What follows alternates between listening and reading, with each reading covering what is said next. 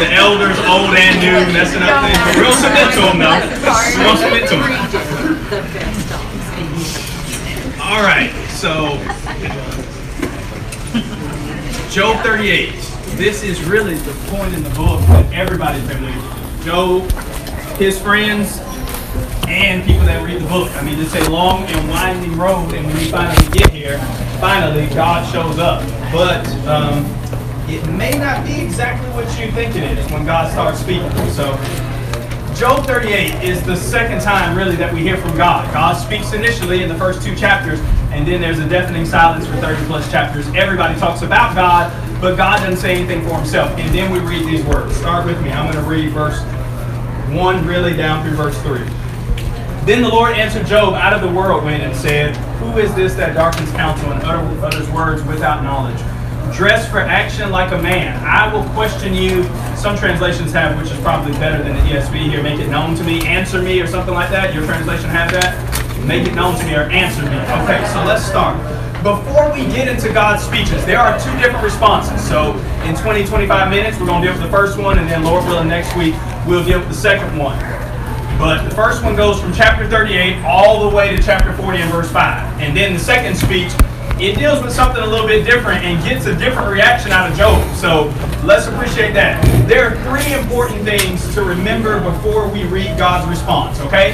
Because you might have your mind made up about what God's doing with these questions, but you've got to keep in mind 3 things if you're going to read what God says faithfully. Number 1, help me out. How does God view Job? Number 1. Righteous. What else? Blameless. Blameless, upright, God-like Job? Yes, God pleased with Job? Couldn't be happier. That's number 1. When you read this response, remember what God thinks about Job and what he's already said about him. Here's number 2. What have Job and the friends been saying about God? Especially Job. Because you might think as you read these responses, well, God's just shooting off, giving Job this crazy final exam that he's certainly flunked. With all these questions about creation, he has no idea about. Now, I'm going to try to weave some of this in. I've got like 20 minutes. If y'all give me 5 more, we can have 25. But I want to try to show you where God says something, and he's quoting directly what Job said about him. He said, checkmate, Job, you were wrong. So the first thing is, remember what God thinks about Job. Secondly, remember what the friends have been saying about Job. Which is what, by the way? What have the friends and Job been saying about God? Especially Job. What has he been saying? What have you done? That was his question, what have you done? But what has he been saying about God? Like Job says some things about God. What has he said about him? He says he trusts in him. Something about trust, but in his accusations he said things like, God's just letting the world do whatever it wants. God's attacking me. God wants to kill me. God's creation. Wicked people get away with everything. God sleep on the job. Job chapter 9. I'll show you the references as we march through. Here's the third thing, which y'all already told me. What's Job's major question? What?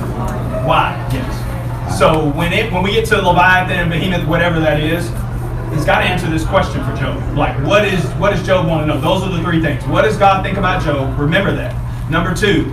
What have they been saying about God? And then number 3, what does Job really want to know? Because God in his own way is going to answer that. So there are various views about the way that God responds to Job. Some people are mad. God doesn't really come right out and tell Job, hey, there was a conversation once upon a time in chapter 1 and chapter 2. And some people have said, God uses a cop-out on Job. He pretty much just gives Job this fire hydrant treatment of information. Job can't answer everything, and God never answers any questions. Some people say that God's chastising Job and basically saying, how dare you question me? You don't know a fraction of what I do, and you're not in a position to ask me anything. Know your place, Job. Some people read it that way. Maybe you do. Where were you when I laid the foundations of the earth? And all of that. Hold that off for a second. I've read the questions like that for a long time. I don't think that's altogether wrong, but I think there's just a little bit more going on. And then there seems to be a sense in this first speech that God does do some of that, but that view that we just described, that God's saying, Job, you're not smarter than me, where were you, you don't know anything, it doesn't take into account how pleased God is with Job. The third view, which I think is probably the right one, it sees God's questions as vindicating Job and coming alongside to ultimately comfort Job. And I know we can't read tone into text, but I think we'll see it as we go through. All right, number 1, Job 38 and verse 1. God answers Job from a whirlwind. This word, Sarai, it's like a whirlwind or a tornado. It appears several times in the Old Testament. The technical term for this is called a theophany. You don't have to know that to go to heaven, but you got to know it to pass the final exam in this class. So, you don't. You know about theophanies, though, where God doesn't really show up. People can't see God. You remember God told Moses, no man can see me and live, Exodus 33:20.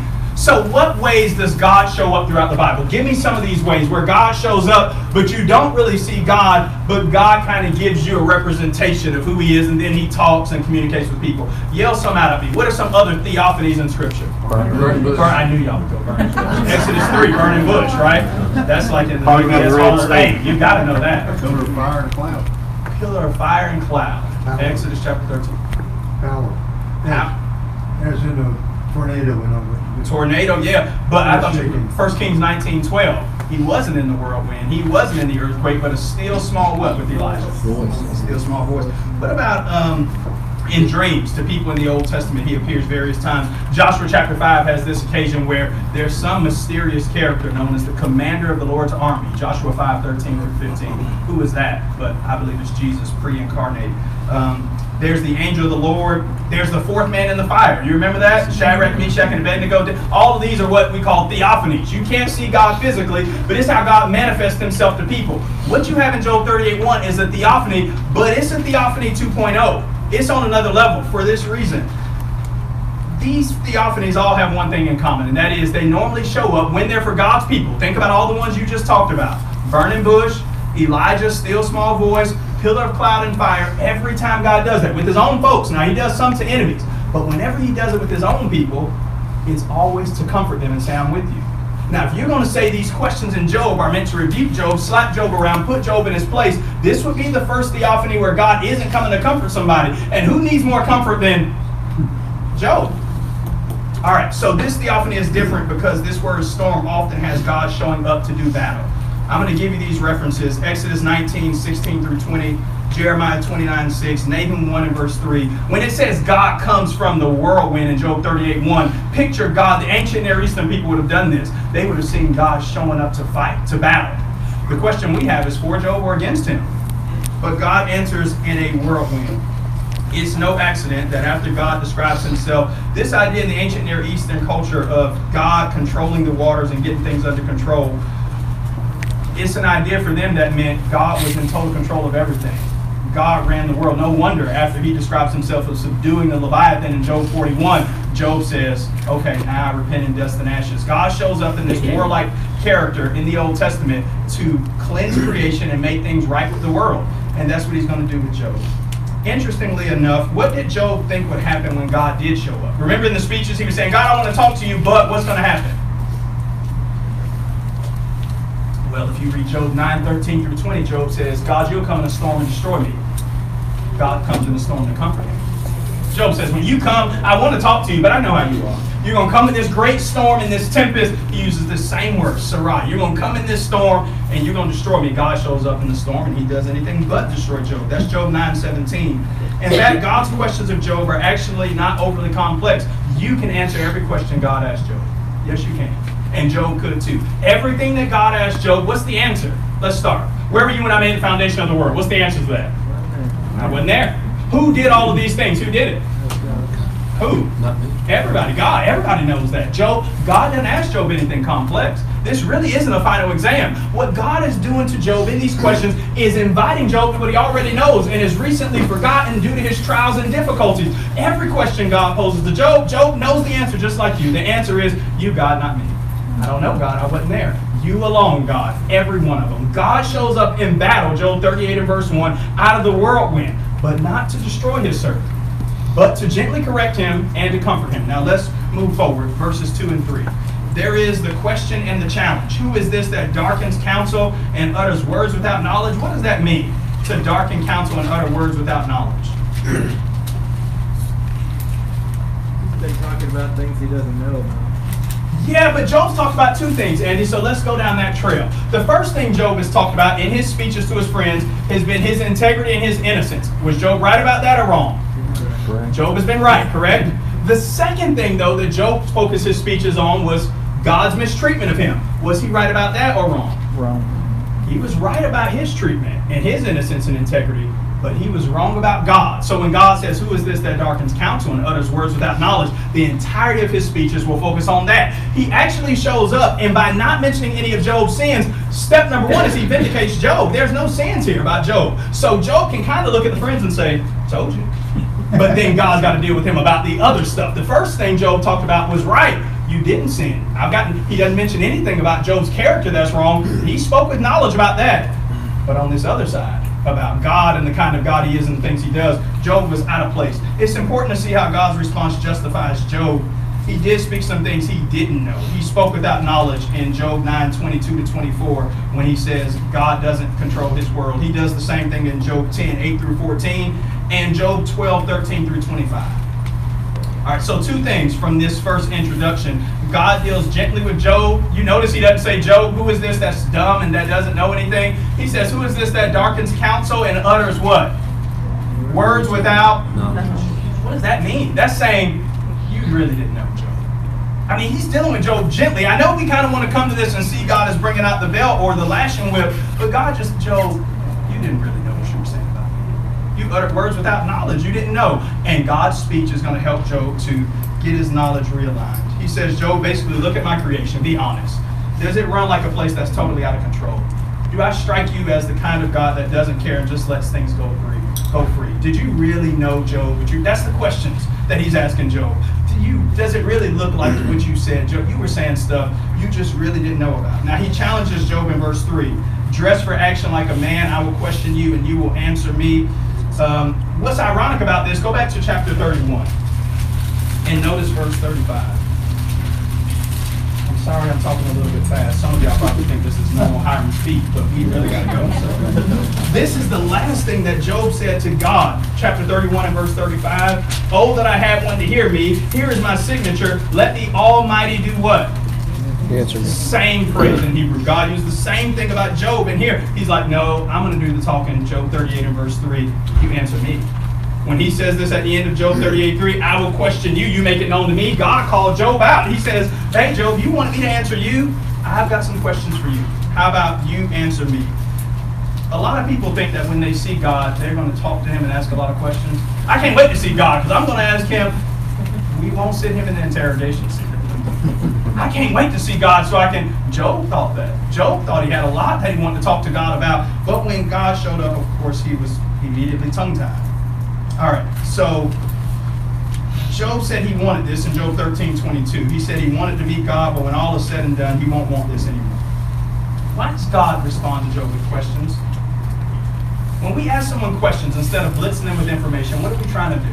Why didn't God give him information? Why does he instead invite Job into beauty with questions? Why do we do that? When you're talking to somebody about something, instead of laying facts on them, why do we use questions? Make them, Tommy? Make them think. Make them think. God wants to make Job think. He doesn't want to crush Job. He wants Job to think rightly about me. And I believe that that's what's going on. Instead of telling him about chapter 1 and chapter 2, God does something better. Listen, if God just told Job about chapter 1 and 2, just think about how this would ruin Job. If God said, hey, Job, there was one time something happened with the devil and I offered you up, that would help Job in this one instance. But what if he just reoriented Job's whole view of him? That would help Job the rest of his life, whatever he faced. If God only told him about chapters 1 and 2, that would solve Job's right now problem. But Job's going to live a long time after this. And he really needs to know how to reckon with God in suffering, regardless of if it's a special type of suffering and circumstance or just the normal suffering that everybody faces. Rather than give God Job's special treatment about this trial, God says, Job, you need something deeper than chapter 1 and 2. You just really need to reorient your view about me. And so let's go on the guided tour together. Verses 3, really, 4 through 7, he starts out with the questions, 4 through 38. Where were you when I laid the foundation of the earth? Tell me if you have understanding. Who determined its measurements? Surely you know.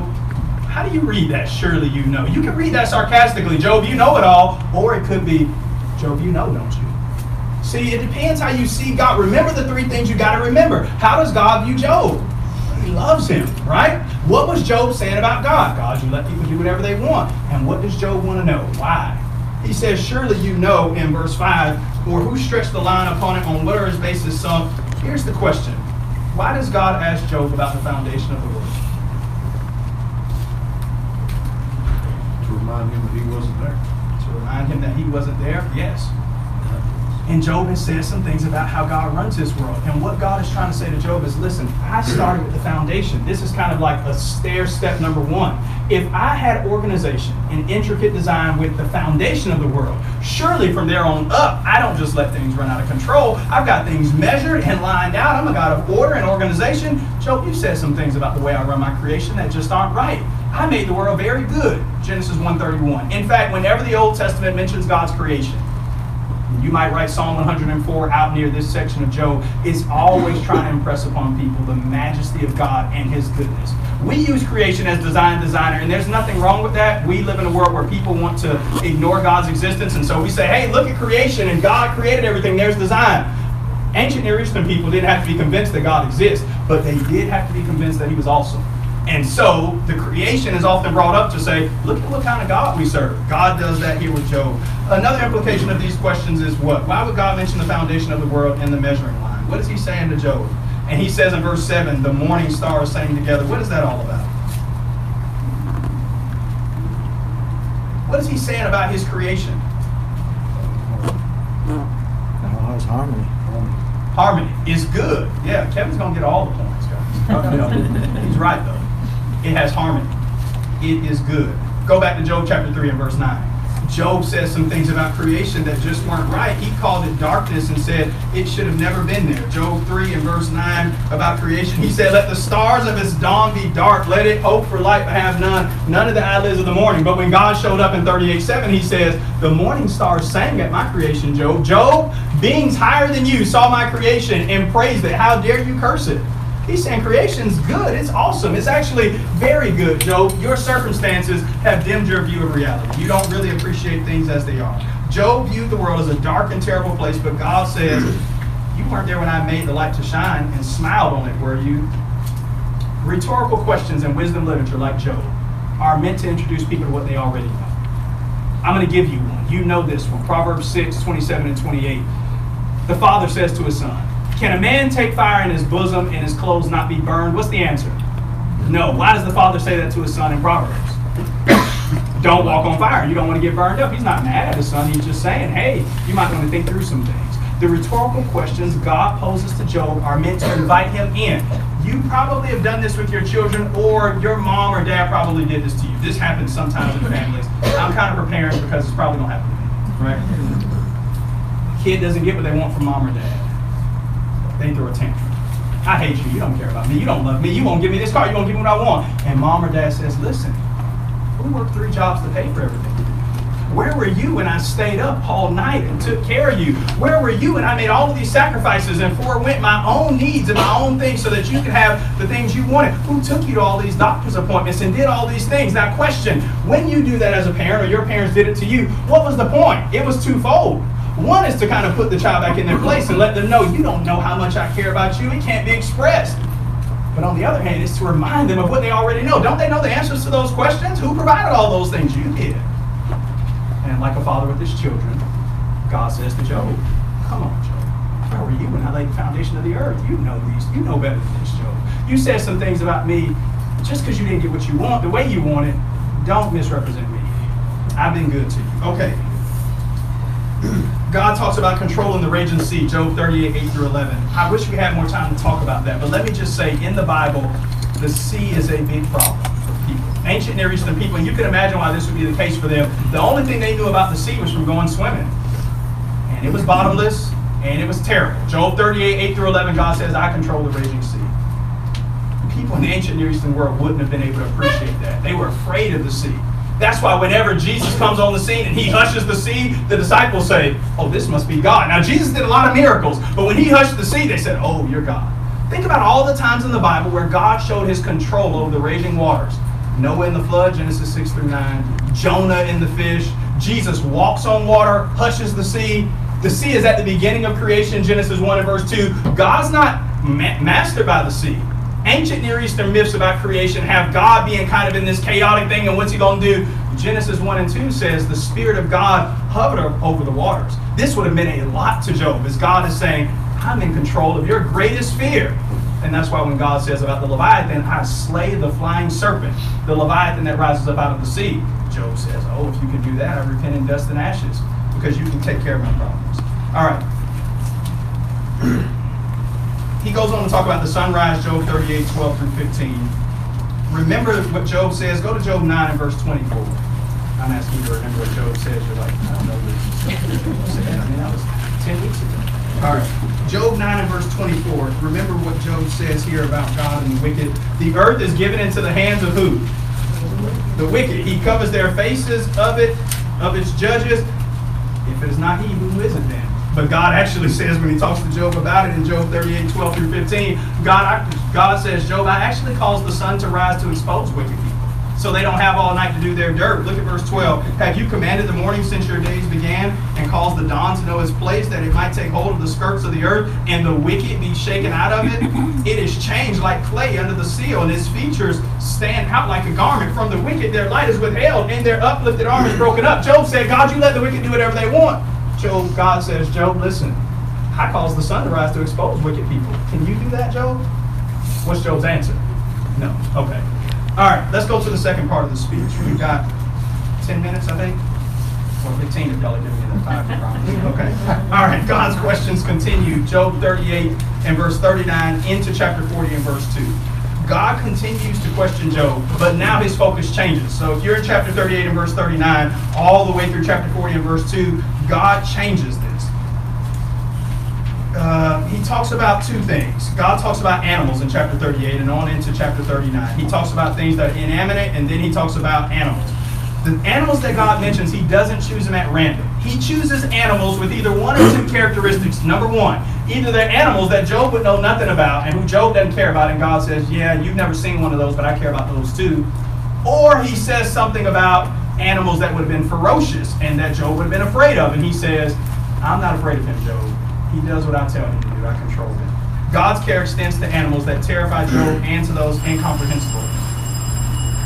All right, go to Job 38. Notice 39 through 41. God gets food for the lion, and he provides prey for the ravens. Job 39, 1 through 4 says, mountain goats don't escape his notice. Job 39, 5 through 12, the wild donkey and the wild ox answer to God and not to Job. The ostrich, now this one's pretty cool. Job 39, 19 through 25. He says the ostrich flaps flamboyantly and doesn't even make the wisest decisions about her eggs. He says they leave the eggs out there and somebody could take her young and destroy them. But God made her this way, he says in verse 17, and she survives still. God controls the war horse, 39, 19 through 25, and the hawk soars by God's understanding, Job 39, 26 through 30. God says, Job, I've got it all covered. Look at chapter 40, verses 1 and 2. This is where God ends the first speech. The Lord said to Job, shall a fault finder contend with the Almighty? He who argues with God, let him answer it. And so God calls out Job, and really anyone at this point who can answer any of the things he said, or pose a response that will put them in God's place or God in theirs. God says, I've got this, Job. 5 quick things about this section, then we'll go briefly to Job's response and quit. Job's response is just verse 3, verse 4, and verse 5. 5 quick things about what God has said thus far. Number 1, God's universe is more vast and beautiful and complex than Job or we give it credit for. God has not slopped things together. He styled them together. See, Genesis 1 says God created the world, but the speeches of God in Job says God's got style. God's got aesthetics, and he puts intricate beauty into what he does. Rather than hit Job with facts, he awes Job with beauty. Walter Brueggemann wrote a book called All to Heaven, and he talks about this idea that what God uses to draw us in, he doesn't blitz Job with facts. He wows Job with beauty. He awes him in. He says, Job, look at who I am. Number 2, there is goodness in God's world and how he runs it, even in the midst of evil and suffering. In these speeches, God does not deny that there's evil and suffering and that some things are out of control. But when God does yield that point, he says, but I've got it under control. There are people that think the world's just out of control. And sometimes we even say this, well, the world's out of control, but in the end, God's going to right every wrong. That's true. But the world's still not out of control. I mean, even the evil is on the leash that God put it on. We say that about the Satan in Job chapter 1, and that's right, but that's true about every evil. And I know that's hard to stomach and hard to take. What do you mean he has a leash on the evil? Every murder, it doesn't escape his eye. Every mistreatment, he really is in total control. And he'll say when time's up for those things. Number 3, the world has fallen, but even in its fallen state, God is in control of it and keeps things restrained from going totally haywire. Number 4, God expects us to draw certain conclusions about him from observing creation. God wants you to go outside today and look at the sun and not just say, well, God exists. He wants you and me to look at creation and then say, what kind of God exists? The heavens declare the what of God, Psalm 19:1. The heavens declare the Lord. See, David didn't say the heavens tell you God's there. They tell you God's glorious. They say, hey, when you look at all the intricate design, you don't know everything. You need divine revelation. But the heavens tell you what kind of God you're dealing with. When you see the stars and the sun and the moon, it's not just you see the leaves change colors. That's telling you something about the mind behind it, and it's meant to draw us into his glory. That's what God does with Job. He says, yeah, I created everything, but based on what I've done, you know how I operate, Job. You know how I run the world. And here's the 5th thing. Our limited knowledge must keep us from drawing conclusions about God and what he should do and could do, because if there's at least one thing you don't know, that might be the one thing that God knows that explains your circumstances. And so if you can say about your life in the midst of whatever suffering you're in, I don't know everything, but what if the one thing you don't know is the one thing God knows that will one day make it all right? All right, we got like 2 seconds. Are y'all getting that 5 minutes or what? Job 43-5. Then Job answered the Lord and said, behold, I'm of small account. What shall I answer you? I lay my hand on my mouth. I've spoken once. I will not answer twice, but I will proceed no further. All right. Job responds to God, and he doesn't really say much. He says he's small in comparison with God's greatness. He puts his hand over his mouth. This is probably because he was in awe and to keep anything else from coming out. This hand over the mouth, it appears again. Proverbs 30, verse 22. Micah 7:16. It's when a person knows they messed up and they don't want to respond. And then he says, I won't say anything else, but he will. His second response is more awesome than this one because of what God's going to tell him in the next speech. Job is speechless for the first time in the book, but God is not done speaking to him. All right, I just want to end with these takeaways from the speech and what we learned about God from this first round. Sorry we had to go so fast. Preachers went long, and let's blame whoever else you want. All right. God will not remain silent forever. That's takeaway number 1. All false accusations and misunderstandings about God will be answered one day. Number 2, we should be careful with our careless words. Jesus says every careless word that men will speak is running ahead of us, and it'll meet us at the finish line of life at the judgment. Matthew 12:36 and 37. See ourselves in relation to God correctly. See, God wants to improve our understanding of things through questions and contemplation. God wants us to be thinkers. Be impressed with God's beauty, and when in doubt, let it pull you back into the beautiful God who made it all. I just want to give you one last thing, and this will probably be it for the day, I guess. When C.S. Lewis's wife died, he wrote a book called Grief Observed. And he was mad at God because his wife died, as you could imagine. And he says this about God. Is it irrational to believe in a bad God? Anyway, in a God so bad at all, he called God a cosmic sadist, the spiteful imbecile. He was angry with God. And then one day he did this. He talked to a friend of his who told him about how he would go out and capture animals and torture them and put them through terrible things. And he reflected on this and he says, you know what? Is it right to believe? Is it rational to believe in a bad God? And here's what he says. Now, being like that man that tortures animals, however magnified, he couldn't invent or create or govern anything. He would set traps and try to bait them. But he would have never thought of baits like love or laughter or daffodils or a frosty sunset. He'd make a universe. He couldn't make a joke or a bow or an apology or a friend. He says, listen, if God makes beautiful things, it's irrational to believe in a bad God. Surely he's awesome. And Lewis changed his tune. And in Job's greatest hour of suffering, he realized it's irrational to believe in a bad God. Either he's good or he doesn't exist. He exists, and so he's good. Thanks for a good Bible class. Appreciate you.